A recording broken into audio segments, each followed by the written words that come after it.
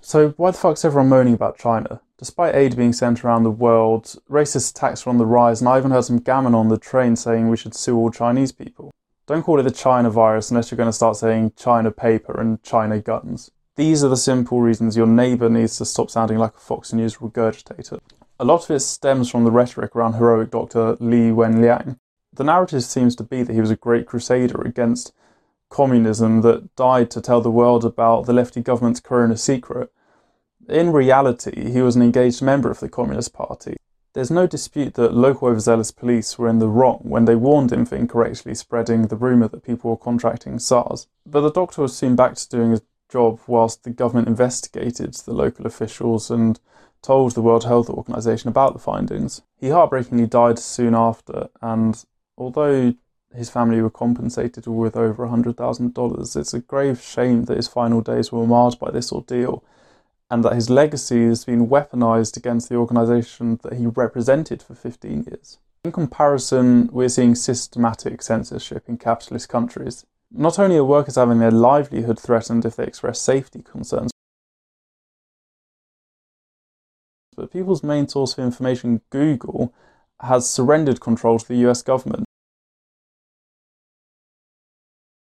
And it is an anti-science religious task force leading that government.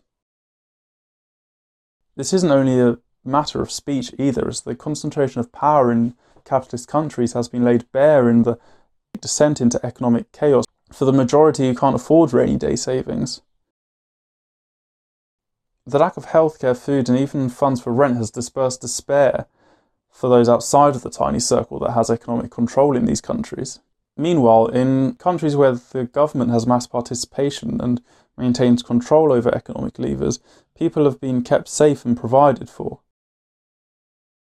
The ability to prioritise people over profit has seen infection rates minimised in comparison to the bourgeoisie dictatorships where COVID-19 is now running wild. Despite being the point of origin and having a population 4 times bigger, China's infection rate has been overtaken by America's with 2 months head start. Vietnam and Cuba's infection rates have also been disproportionately low.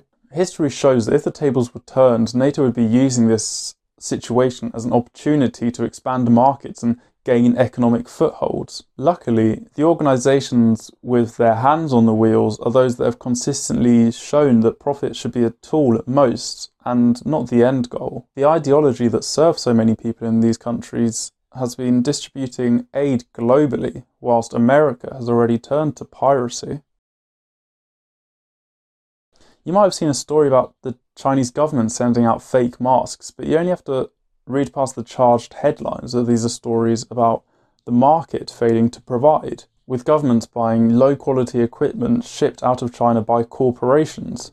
It's still not good, but it's unfair to expect the CCP to do everything. In the meantime, though, they're helping far more than any other government. Stay safe, everyone, especially those whose countries are run by capitalists rather than people's governments. Keep shooting for the Tsars. Arrivederci.